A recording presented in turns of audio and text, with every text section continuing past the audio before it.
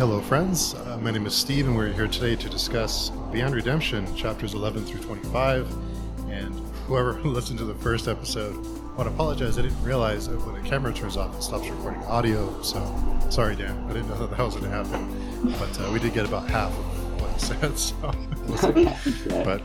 but I'm sure it was a bummer. But that was my mistake. So, but as I mentioned, I'm here with Dan and Varsha. Dan, will you kick us off, please? Introduction.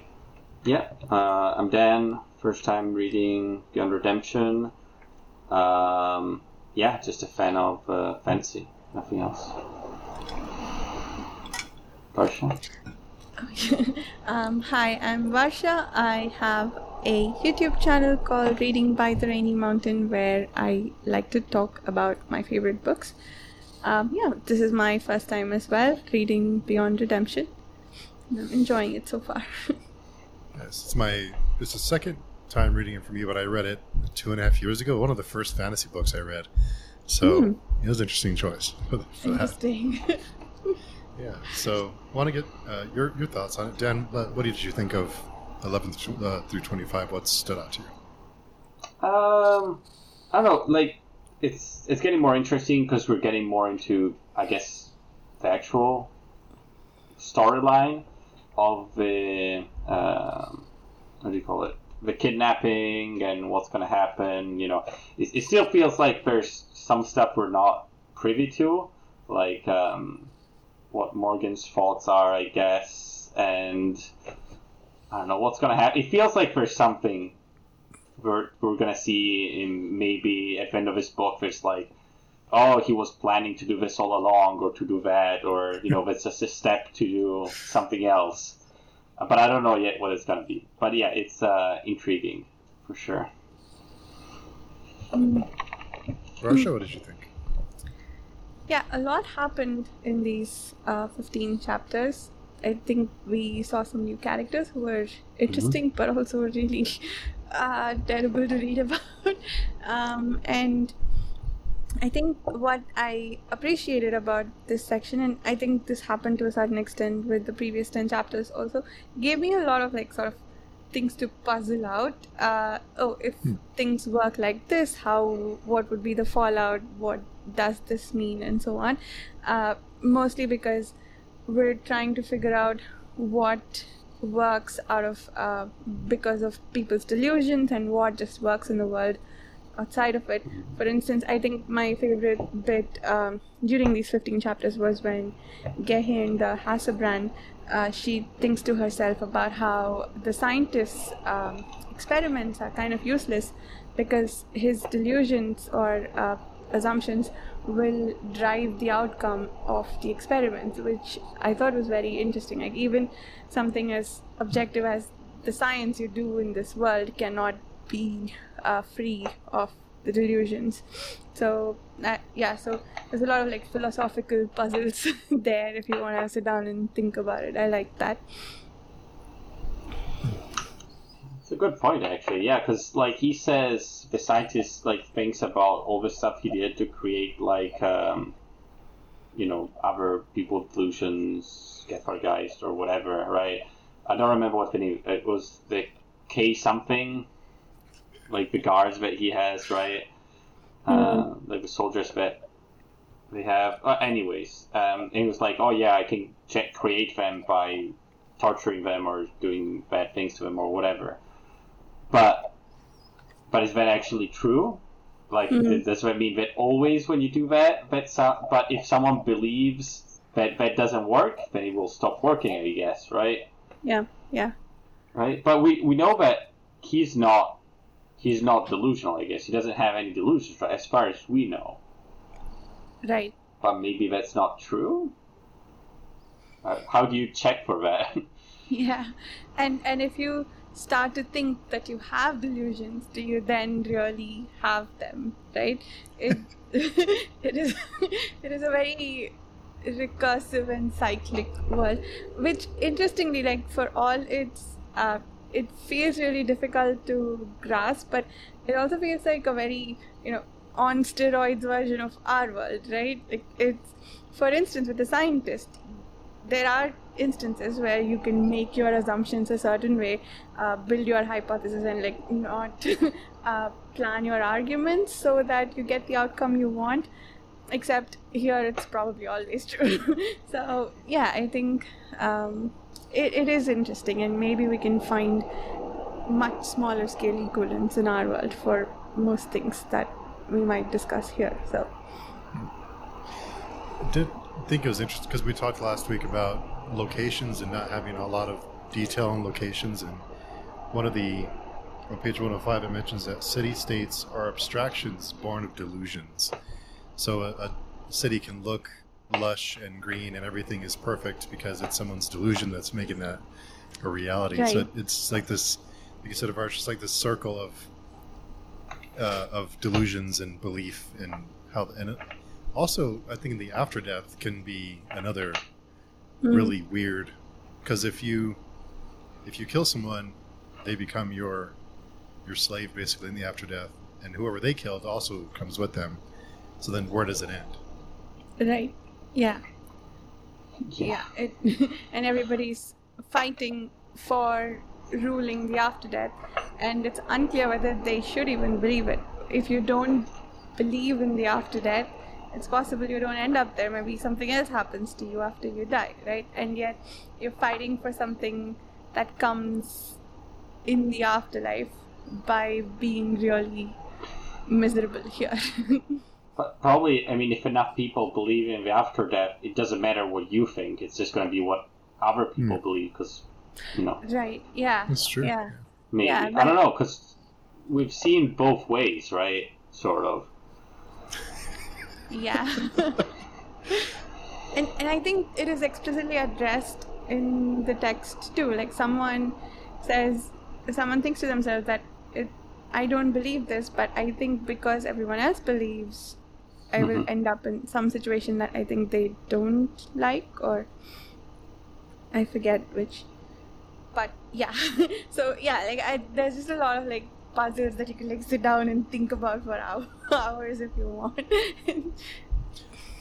And also, when we started off recording this, both of you mentioned that we're starting to get into the story now, and it kind of dawned on me that we've learned a lot about how the world works in the magic system and like the world building in a pretty short period of time. That we've gotten a lot of, and not that we fully grasp it yet, but we have gotten a lot of background on like the magic system, delusion system. Delusion system. I like that. I don't know. I really like the opening. What is this called? Epigraph. I sometimes accidentally call it epitaph. But I really like the opening of that chapter 11. In just those few lines, I think it tells us almost everything about the way the world works, right? It says febrile minds dream monsters, there are monsters, the Hasselbrand dreams fire, there is fire, and so on, about a bunch of different Gefargeist powers? No, the other thing. Gefargeist is people who... they are a specific type of delusionists. Yeah. I wonder when, what was the first series that started putting, like, epigraphs at the beginning of chapters? Because now it's pretty common that you see it in, like, fair number. But it didn't used to be, because I remember reading, like, if you read books from, like, the 80s or 70s or whatever, you never see that. I wonder what was it Dune? I know Steven Erikson regularly says Dune as his inspiration for that structure. I'm trying to remember if I think Dune does. Yeah, Dune does have them at the beginning. Yeah. And Dune was hugely influential, so I wonder if that was the first one. Actually, it's a good point. Dune came out in the 70s? 60s? 60s? I don't remember. I think a while 60s. A while ago, yeah. I like that answer. Yeah. But it's a nice way of giving more lore about the world while being in character, sort of, and without having exposition from someone. Yeah. And I think it adds a great deal of depth. when I see these epigraphs, I feel like the author has spent a lot of time building the world, because you have to think about the historians and philosophers and whoever you're quoting here, what they would have said. So you're sort of creating additional characters, additional history for the world. It's a lot more world with the epigraphs, in my opinion. And Dune is 1965, just for the record. Yeah. Wow. Very old. Yeah. But it was later, yeah. Yeah, and I think it's actually must be pretty hard to write them, because you have to write as someone who is known to be smart in that world, or like writes very well. It's like the same issue as I don't know if any of you play Dungeons and Dragons or any role-playing game, right? If you play as a super smart character or someone that speaks very well or something, and you're like, how do I'm not that smart in real life. How do I make my character like that? Or I think I was reading also like Baker, right? He was when he was writing for all the philosophy and stuff like that his characters say. He's like, I'm trying to write stuff for people which should be way smarter than me. How do I do that? He had to rewrite it so many times until it felt, right. It must be pretty hard. Yeah. Brandon Sanderson has a video on the subject. I haven't watched it yet, but the title is Writing Characters Smarter Than You. Oh, wow. Yeah, nice. Yeah, because I guess if you're like, I want to write something that the Shakespeare of this world would have written. But I'm not Shakespeare. I couldn't write the Shakespeare of this world. Yeah. Yeah, smarter or very has talent or knowledge that you don't have. Yeah, that is interesting. I suppose a lot of it boils down to doing research the same way you would for the rest of your story, but also you have to change tones and characters. Yeah. Yeah, that's true, I guess. Well, that's one of the advantages, I think, of fantasy, because you don't have to do research in what is actually reasonable. Well, if you're writing a historical novel, and because I started thinking about it at some point, I'm like, if I were to write a novel like set in something like that, how would I know how people behaved, what they did to, I don't know, just even mundane things, right? How did people get food or cultivate things or make candles or, anything? Right? Yeah. I guess the concern with over little things. Yeah, go ahead. I guess I guess the concern with building a fantasy world is to write yourself into a corner, because if you kind of don't pay attention to what you're adding, then it could kind of hunt you later, I guess, would be the only concern. Because it's your world, you can do what you want, but you might regret it later if you want to make a decision later down the road. Like George R.R. Martin did. Yeah. Or who's the guy in Name of the Wind? Patrick Rothfuss. Yeah, I think he also might have gotten into that problem. Yeesh. I think his problem is more the framed narrative aspect of it, right? Because he has this 3-day worth of stuff. Oh, yeah. But yeah, he set it up at the beginning, and now he's stuck with it. But I guess in this novel, it's, I wonder what you could be stuck with, because I guess everything is possible based on what characters can believe in, and a lot of crazy stuff already happened. I guess a bunch of people like us would come by and be like, "This doesn't make any sense," Yeah, I mean, I did have a little bit of trouble just with one part, which took me a bit out of it, like the fight scene with the infinite doppelgangers. That, it's not like it's written badly or anything. It's just, for me, when I have characters that just mow through random people with, it seems like not that much trouble. I would feel like you would have to be so much more powerful to be able to fight 50 people at the same time, It just, I didn't believe that part. It just felt very, I don't know, comic book or very movie sort of thing. But that was the only part. Everything else doesn't.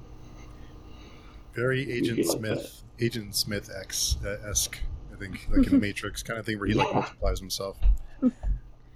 Yeah. I wonder if the problem for this world is that if you sit down and look very closely at each person's delusions and beliefs and what they think they believe, what they don't, if we'll find logical inconsistencies. I think there was something I noticed which it seemed like it would belong to our world but not to this world where delusions are a thing. I don't remember off the top of my head what it was, but also then like are logical inconsistencies even a thing in this world? Right? Each person has thoughts to themselves, and you have this division of sane and insane. And so would you then say this world allows anything and everything to happen? There are no bounds. Well, the only bound is that you go insane yourself, and you lose so much control that you will destroy yourself. But other than that, anything goes in the realm of possibility. Yeah. Yeah, that's what kind of Koenig is battling with, right? His doppels, and they're starting to become too powerful. So it's almost like a race against time that he's trying to convince himself and them that he's in charge, and they're starting to catch on that he's not really in control. I thought that was a great scene, the one with what was it, like the, I guess, interrogation scene or whatever, when they were planning what to do, when he was calling the assassins, and then like slowly acceptance was like becoming, I guess, starting to control the narrative of what was happening. I thought that was really interesting, because I guess he doesn't notice, I guess, because it's just part of himself, right? So if he naturally goes into a specific state of mind or emotion, then that part of himself will start taking over, I guess. Yeah. Yeah, I think it's really interesting that people can destroy parts of themselves like that and have...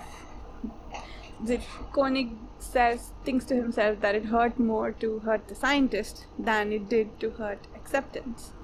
Yeah, so it is interesting. Is that a manifestation of self-loathing, perhaps, that you don't mind seeing that part of yourself destroyed? Or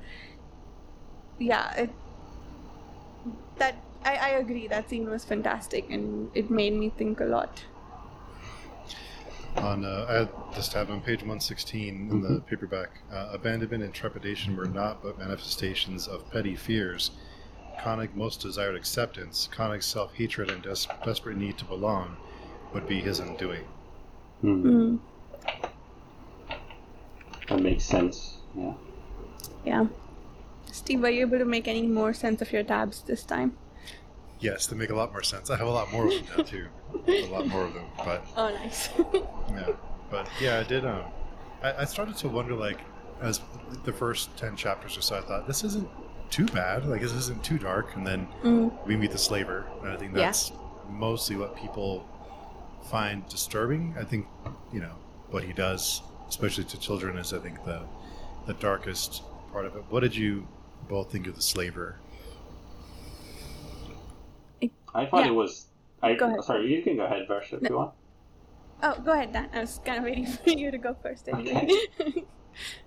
I really like that character. I thought it was like his interaction with a Hasselbrand and the whole everything that happened and the way he manipulates people was pretty interesting to watch, right? And like in the end, how do I say? Like when we got a bit of his perspective on, on what he was thinking, it's not like, how do I say? It's not like, beyond redemption, I guess. Like, he's not like a completely evil guy, right? He's not good, obviously. But you can see how he has arrived at that point from his history, and how he just wants to have, someone, I guess, accept him or love him or something like that, right? And he goes about it in a very twisted way, for sure. But it's, he's not just like an evil guy that likes hurting people, I guess. I don't know. He wants to be able to survive, to keep his delusions at bay, and he wants someone to be his friend or partner or something. He just needs a hug. It's pretty dark. Yeah. Well, that's what a lot of characters I think need. Yeah. I will look for. Yeah. If you can't find it. Yeah, I think there was something in there about the fact that all delusionists have a lot of self-loathing, and that's how they become powerful. So it makes sense. I think slaver is a category of delusion here in this world, right? And apparently there are other slavers as well, except this one's a very big group. And the fact that, what was his name, Bedekt, saw the people around the slaver and knew the center for what it was, I think, yeah, it makes sense. I don't think it's this character in particular needs to be judged for that. It's just slavers in general, that's how they operate. And given the fact that delusions can people can start to have delusions from life experiences that hurt them, it makes sense that for slavers, this is the whatever hurt them was probably that they weren't loved sufficiently, and so now they will surround themselves with people whom they can convince themselves like them or love them, that they need them. So I guess that is my long-winded way of saying I agree with you, Dan, that yeah, we can understand where he's at. But in terms of just like reading about this character and the group, it was very difficult for me for sure. The stuff with the children and everyone is it's pretty dark, yes, I agree, but also, yeah, I think what I said last time is a lot of disgusting descriptions that they are effective though. They are effective. I don't know, but yes, they were difficult to read for that reason. For sure. I wonder is there a difference between like Slaver and the Gefargeist? Because they're both like manipulating and just with charisma and convincing people. So what's the difference? Just how we treat them? Yeah, I wondered about that too. Is a slaver just a very powerful Gefargeist? But if they are, then like, isn't Koenig at that level, or is he choosing not to use his powers that way? Yeah, it seems that powers are pretty similar. Like when the scientist, for example, was with Koenig, he was like, "Oh, I need to be careful because the closer I am, the more convincing he is." I guess. But it seemed different than the Slaver one. Maybe, I don't know. Maybe not. Yeah. I don't know. The Slaver one seemed more like concentrated, just around him. The Koenig seems a bit more widespread, but that's maybe how you apply the power. I don't know. Yeah. Almost like a radius of like influence, like a, you know, the closer you get. And then I did love that he would come up to the city gates and they would have that, you know, they would be ready for a fight, and then he would talk to them and they would open the gates and they would come and offer sacrifices, bow to him. So he kind of like apologize. So I thought that was really just such a cool, I mean, terrifying. But. Yeah. Yeah. It also sounded like, based on, what's his name? The scientist. His research, that there is a radius around all delusionists. I keep calling them that. I don't know what the right name is, but anyway, around all the people who have delusions, there is a radius apparently. Even Koenig has a radius of influence, right? But what happens within that radius seems to be different for the Slaver and Gefargeist. So yeah, it is interesting, I think, but I don't know the answer to that. Yeah, who knows? I thought the people around the Slaver, they all seemed to understand that they were trapped, but they couldn't escape it. whereas with the Gefargeist, often I think they don't really know that they are being manipulated. They have doubts and they question themselves afterwards, but they could believe that things that are suggested to them by the Gefargeist are their ideas. But with the slaver, it seems like they could become aware, but they're still trapped. So maybe it's just the Gefargeist is more subtle in the application of that power. Possibly. Yeah, but I mean, the scientist did realize that, you know, he was being manipulated. But he was also a scientist, so maybe he's more aware than other people. I don't know. Yeah, but you're right. Like the slavers one, it seemed like others were aware, maybe a bit, of what was going on. Like the Hasselbrand for sure was aware. The other ones, maybe too. The shaman was, and yeah. I think, was it Reagan or Rogan? He even talked about, because he would keep the storm going to protect the Hasselbrand, and he even said, like, I wanted to leave, but I couldn't. I couldn't bring myself to do it. Like, I could have just left, but I didn't.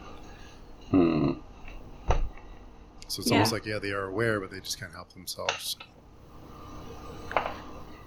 Yeah, that's probably, I feel that's worse than just thinking, you know, being deluded that you're following someone by your own will.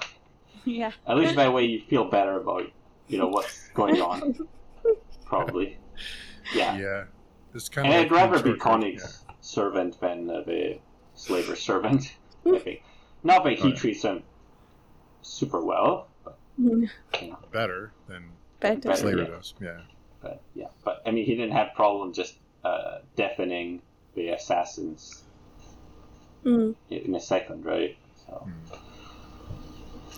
Yeah, okay. I had a question about that. That deafening the assassins did not seem to be within the scope of any of the powers that Koenig had demonstrated up to then. So is this a new delusion that he has, or is it a very powerful Gefargeist power to... So what happened there was he didn't convince them that they are deaf and that's why they can't hear.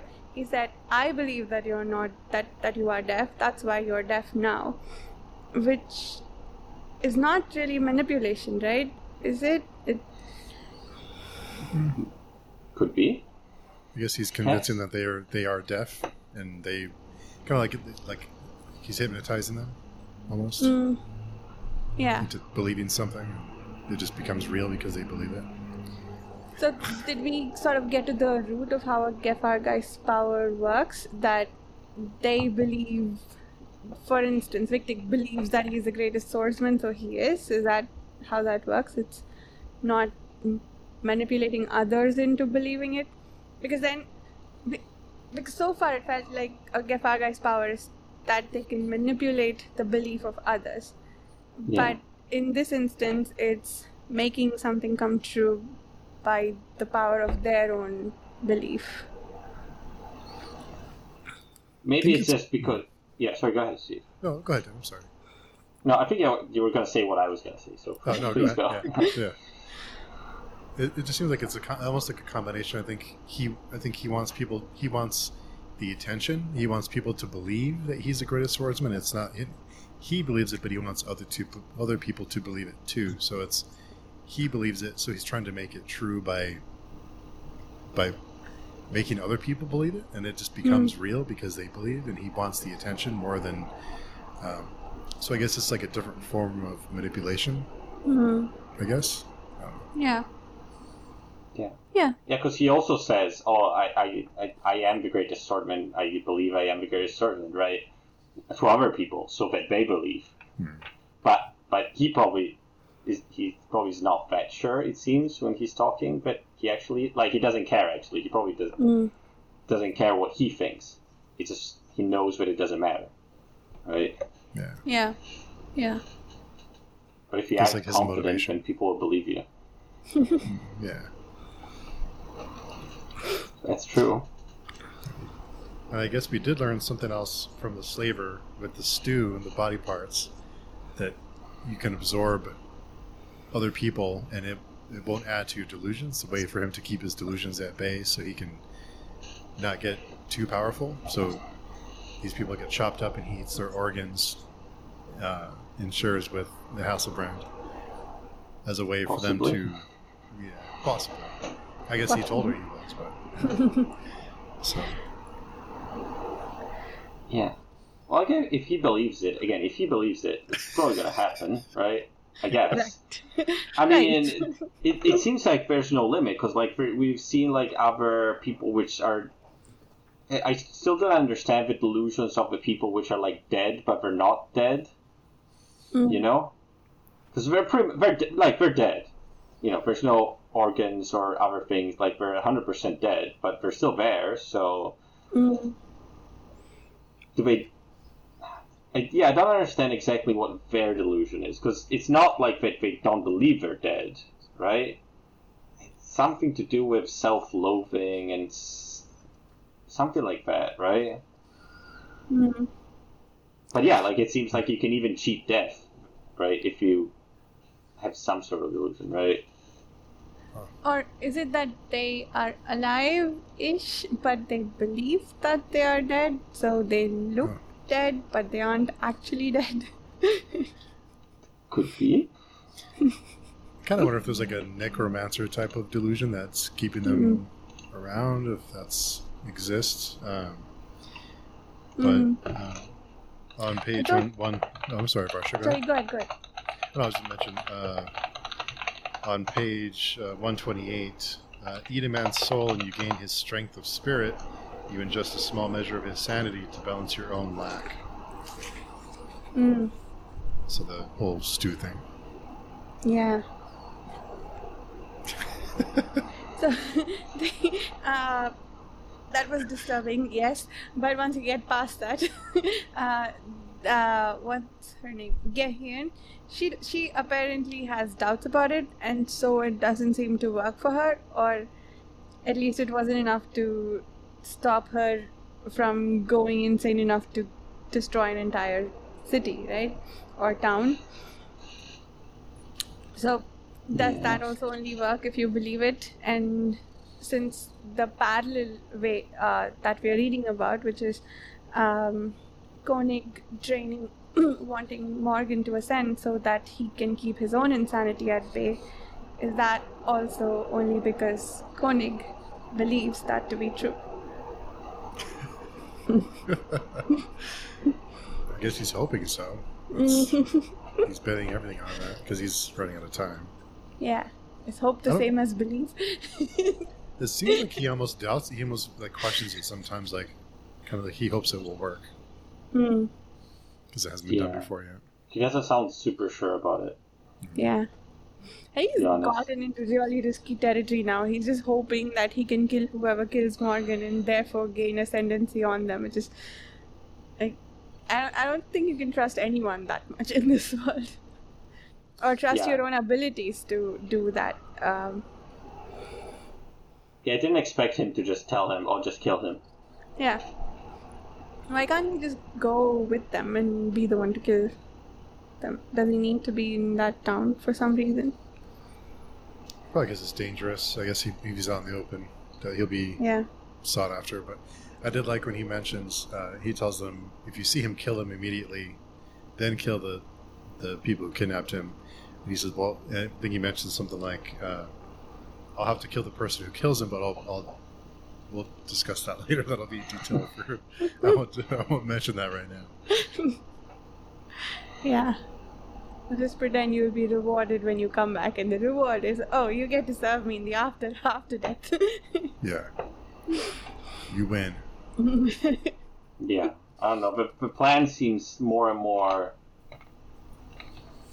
I don't know how to say, it doesn't inspire a lot of confidence. I mean, even before I was like, if he kills it, is it really what's going to happen? It seemed kind of doubtful. You know? But now, I don't know. He's betting on it, I guess. I feel, it feels to me like the only person with a plan here or that knows what they're doing might be Morgan, I think. Yeah. He seems the most in control of what's actually happening, sort of. Because I think if he didn't want to go with them, he probably would have been able to not go with them, right? Seems pretty powerful. Do you think he knows what's happening, or do you think he's being tricked by them? Because I think they mentioned, like, these people were trying to hurt you, we're here to save you. Or do you think he's going along just waiting for the right time? Yeah, I don't know. It felt at points that he must have known, but maybe not. The kid seems extremely all-knowing, so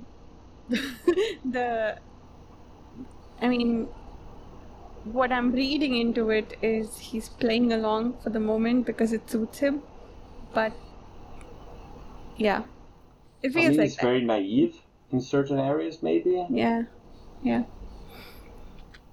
But he probably has like I assume he has like almost all the delusions, so he probably has like mirror's delusion too. If you wanted to see what happened in reality, I guess.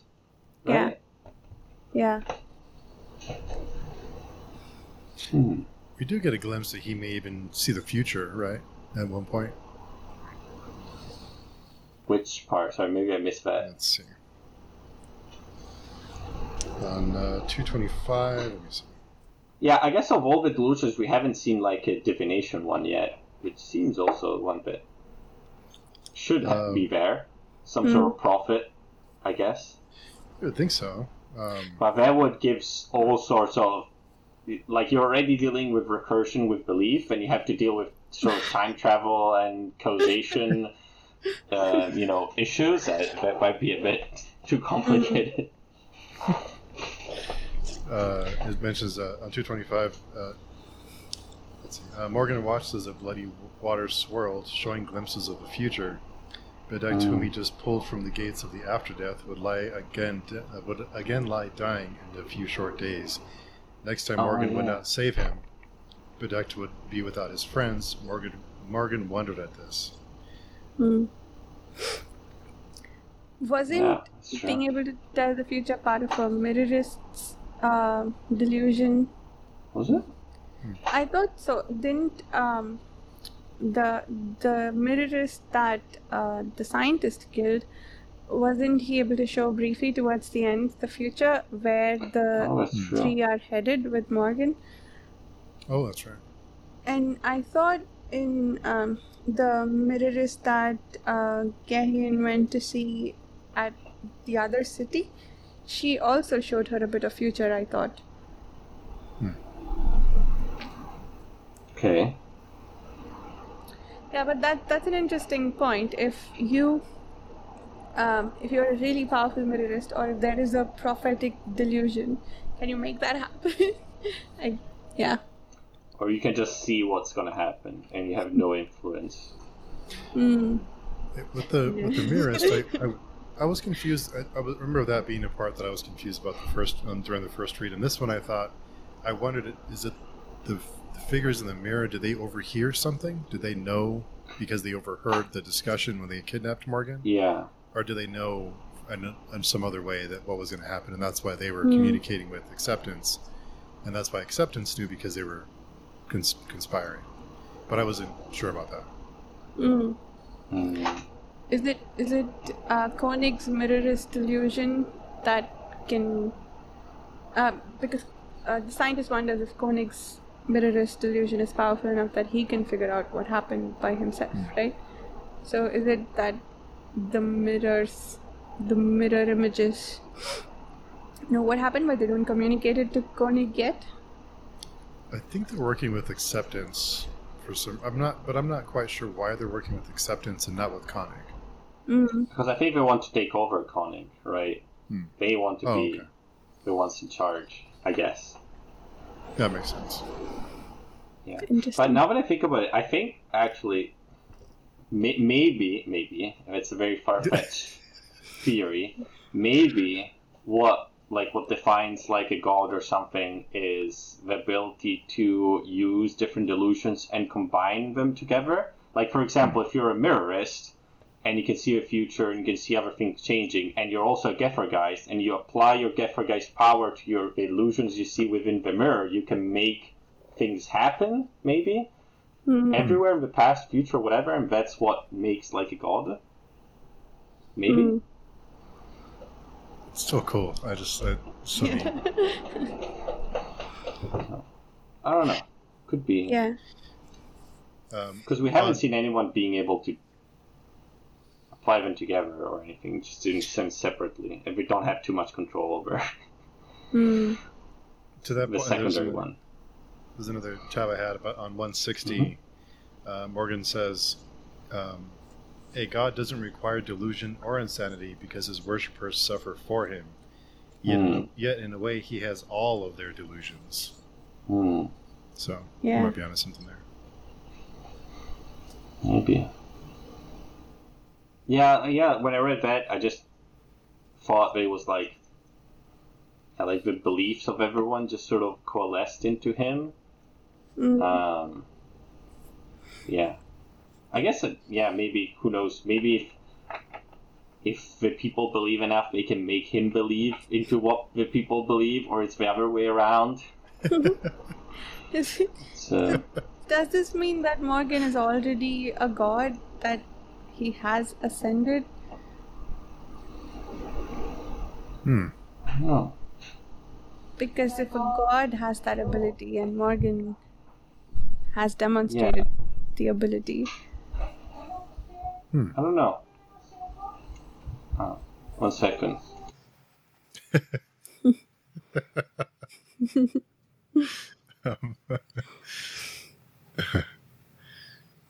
Yeah, it's and then I wonder too, in this world, I wonder how many, because we have these characters that we're focused on with their delusions, but how many people actually are powerful enough to influence the people around them? Like, how many people are in this world, and how many people that can, like, how many Koenigs are there in this world, or how many slavers are there? I know we focus a lot on them, but are they rare or are they common? Yeah, you're right. I guess our perspective is a bit screwed by the fact that we're just seeing their perspective. We're not. Most people, I assume, it seems most people are just normal, right? Yeah. From what we've seen, I think. Kind of like mini gods or like mini bosses everywhere that influence their area, and there's different areas you go to, and there's different people ruling certain areas because of their delusions. Kind of, the rest of us are just kind of along for the ride, I guess. Feels a bit Dark Souls, a bit that sort of universe. I think most people are just normal people, unfortunately for them. And I guess having like a location or like a city that doesn't have someone powerful, then you're at the mercy of someone like the slaver who can come around and kind of. So I guess having one is it better than not having someone to kind of ward them off? I don't know. I mean, it seems like the cities of the cult, they're doing pretty well. Like, it seems pretty luscious and nice cities, and people seem to be much happier than in the other shitty town that we started in. Yeah. So I think you would. Yeah, and they also describe it like, oh, I was in this town 5 years ago or something, and it looked terrible. It looked super poor, and there was nothing, and now it's beautiful. Yeah. Bedak seems pretty shocked at how much change happened in the town, and he concludes from there that there's a very powerful Gefahrgeist at the center of it. And he's a man who's been around quite a bit, it seems like. So it makes sense, I think, to conclude that there aren't that many powerful delusionists. Yeah. Do you think there's going to be, talking about the three, normal people, I guess? Not really, but... do you think there's going to be some revelation of something in their past which is going to affect the story? Because we did get some glimpses into their past, right? Especially, what is his name? The swordsman. Victic? He talked about leaving his city and his wife and his son, and why that happened and all this sort of stuff. But I wonder if there's going to be some revelation in, or like the warrior guy in the past, he was fighting here or there, and I don't know, it comes back up again. Someone from his past. I don't know. It's at some point it felt like it was setting up for that in certain parts for the future, but I don't know. It felt to me that what it was setting up for, the discussion of his history, that was that he'd be affectionate towards Morgan, or I think he has a thought, if I remember correctly, that it feels silly or not worthy to sell him back for ransom, that he wants to do more with the boy, like he wants to help him ascend, or I don't remember what it was that Victor thinks to himself, but it's something to the effect that he wants to protect the boy and help him out. And that was that, I think if I read it correctly, partly because of Morgan himself, but also because he thought back and remembered his boy, and so wanted to protect this boy. I thought that might be the extent of how his background helps, but yeah, we'll see. It seems that their histories are affecting how they behave with each other. I don't know if it doesn't seem to me yet that it will come back to play a bigger role in the story. It might just affect behaviors more than anything else. Who knows? Do you think that all that was just Morgan subtly manipulating them? Maybe? I did not think of that, but seems like a distinct possibility. Yeah. I don't know. I think that trio is much needed comedic relief. I mean, that black, dark humor is, I think it fits well. And Varshi mentioned that, you can't read too much because it's so, it's bleak. I think it needs something like the humor to line it up a little bit for most people, I think. Yeah. I agree that I am always like the breaks with the three of them, and it seems like we are adding some depth to their characters. Bedekt had a wife whom he misses very much now, it seems like, and is very sentimental about, which is nice because it feels like so far everyone we meet in this world is self-serving and doesn't care, it doesn't have any relationships. But yeah, and it seems like Victor also, to a certain extent, regrets leaving his wife and son. And most importantly, yes, on the face of it, they all would happily betray each other, but no, they're looking out for each other, however reluctantly or grudgingly it is. Like, yeah, okay, there is some hope. It is my delusion that there's hope in this world. If you believe it, then it might happen. Yeah, I don't know. I don't know if I would want these guys both to be the guys that end up winning. I don't know. I don't know who I want to end up winning. Maybe Morgan. Morgan seems the most maybe that wants to make things nice and not everything terrible. Maybe, but I don't know what his plans are. So Morgan feels like one of those kids they make horror movies about, that he's just going to turn around and terrify you. Yeah, pretty. Could be. Just like it. I hope that would be pretty interesting. Yeah, because I'm actually looking forward to, I don't know, some parts about the afterlife or more like cosmic parts or whatever. Because that, I don't know, at this point, none of the, the real life horrors, sort of, they don't shock me that much. I've read a lot of books, other similar things, sort of. But also, the more, between very quotes, scary stuff, the more impactful stuff for me is, sort of existential horror. So, again, what happens to your soul, what happens, with the gods and all that sort of stuff. So that's what I'm hoping will be the very dark part, for me, personally. We read the second Apocalypse, so Yeah, because I've been looking for something like that, because that scratched my itch of existential horror and despair. I was looking for this series, and I've been searching for something similar. Yeah. So maybe I'm hoping. Yeah.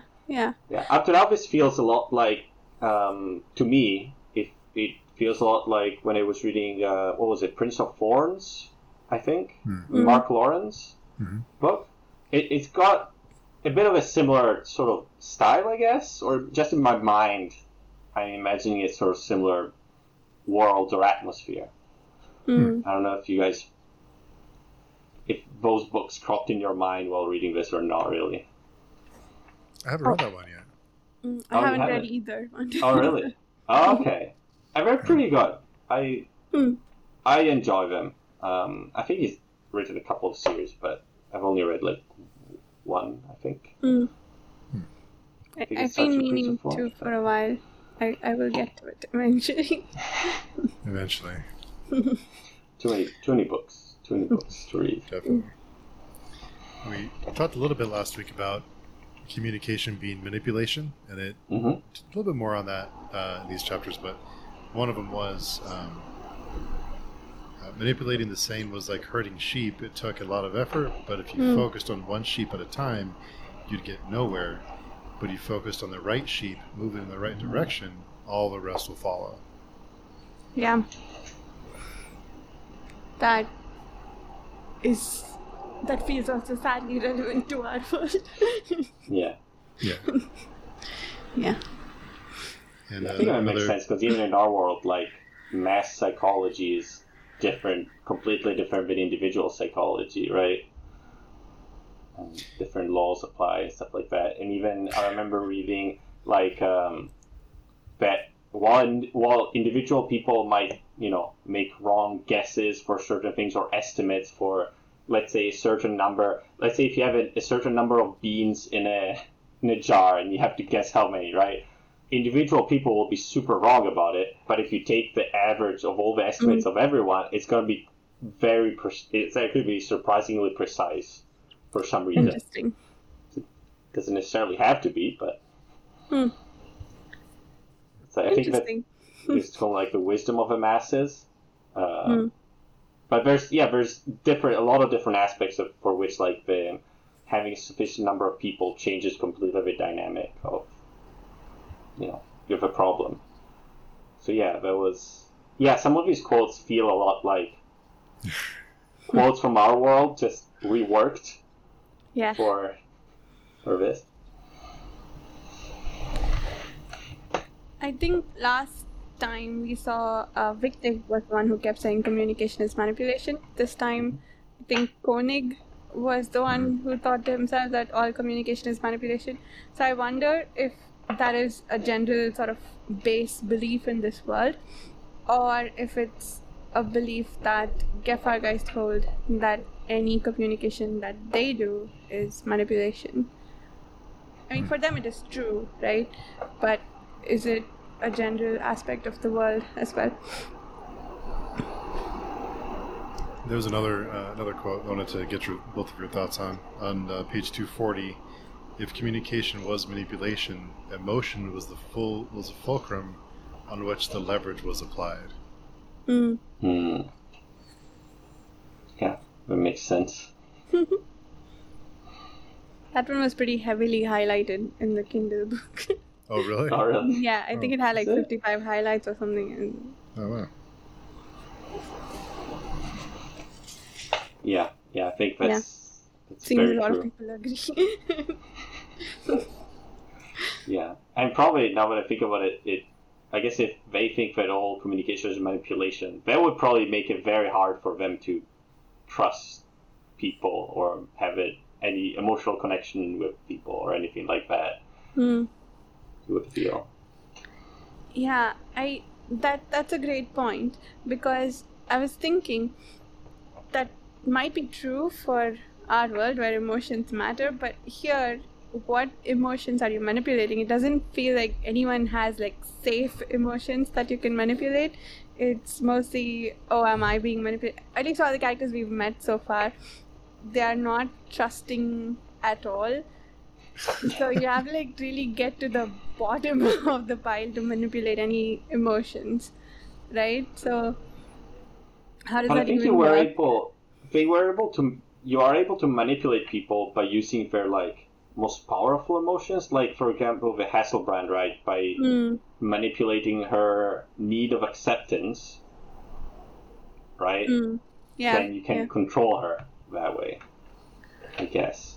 So whatever the root is of their primary delusion, you can manipulate that, and you can maybe make a good guess about why they're. Although the Hasselbrand is interesting about what would have caused her primary delusion. Or like the chief emotion seems to be self-loathing, so I suppose you manipulate that.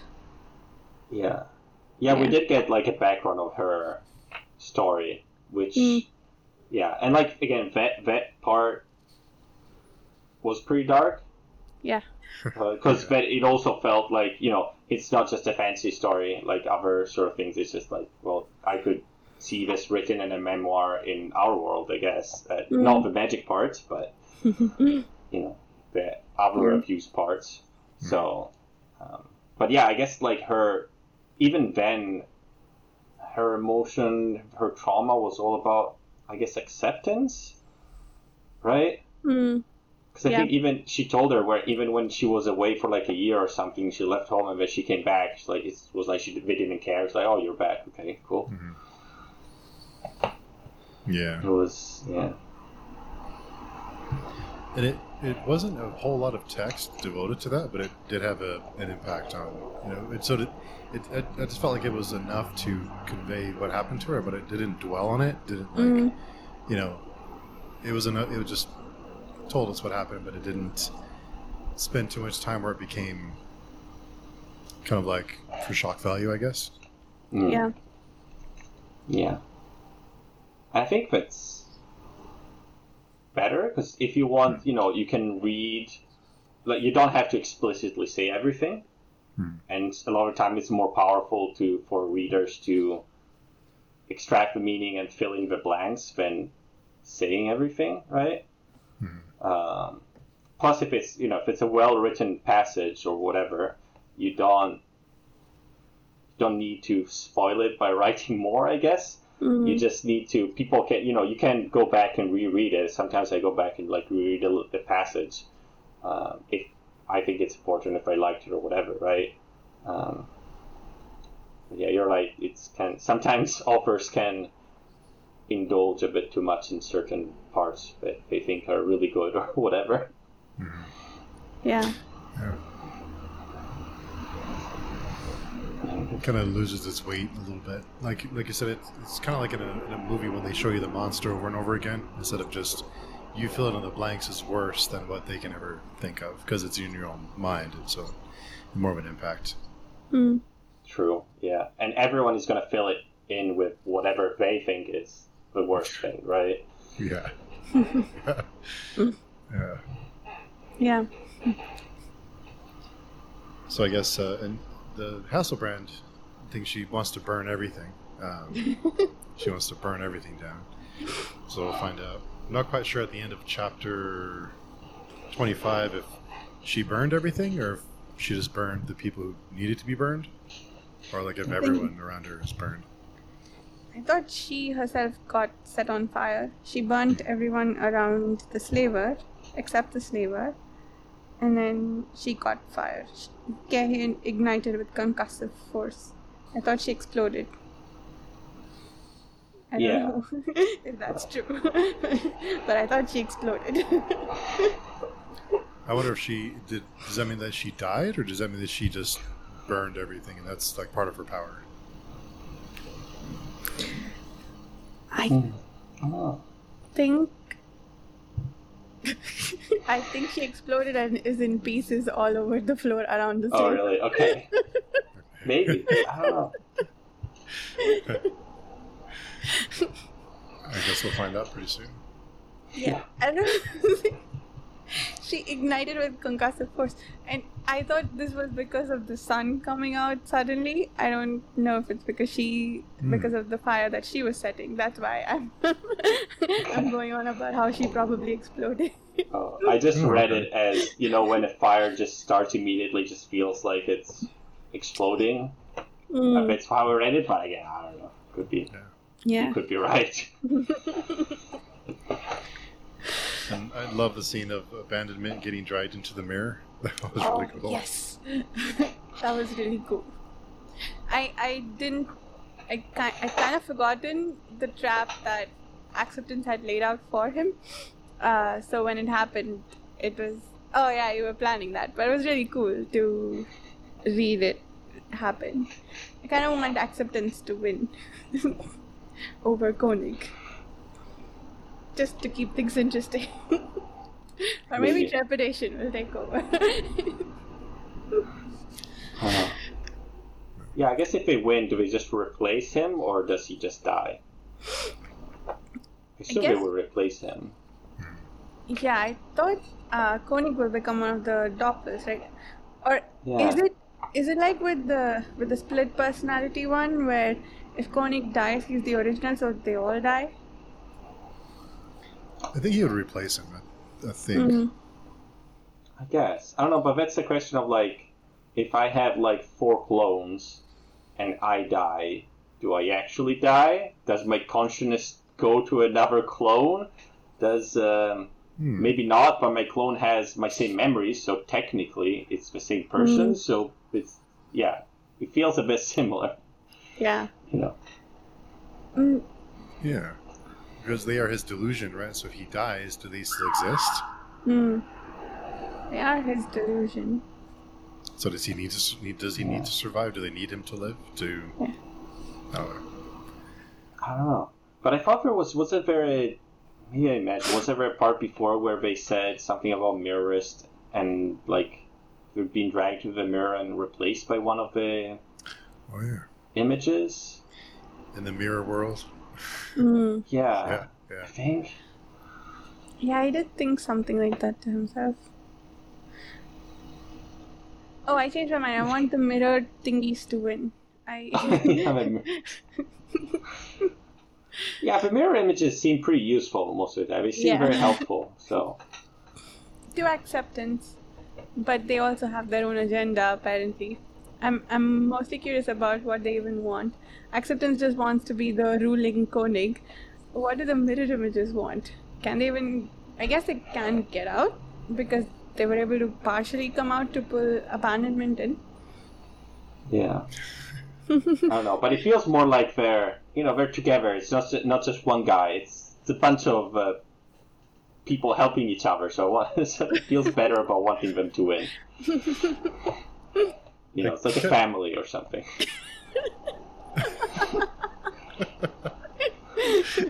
Well, that's how Koenig gets true acceptance by. Yeah. Having a family unit. I kept thinking of Dr. Manhattan with all his, images, his duplicates walking around doing things. I'm gonna nod like I know what you're talking about. You haven't read Watchmen or seen Watchmen? Oh. It's pretty good. That's good stuff. I should, yeah. Yeah. Is anything else you guys can think of? I think we touched on pretty much everything. Yeah. Well, cool. So for next week, we'll be reading chapters 26 through 35. So we'll be stopping at 36. So not reading 36. So and then we'll the next 2 weeks. So we'll finish that off.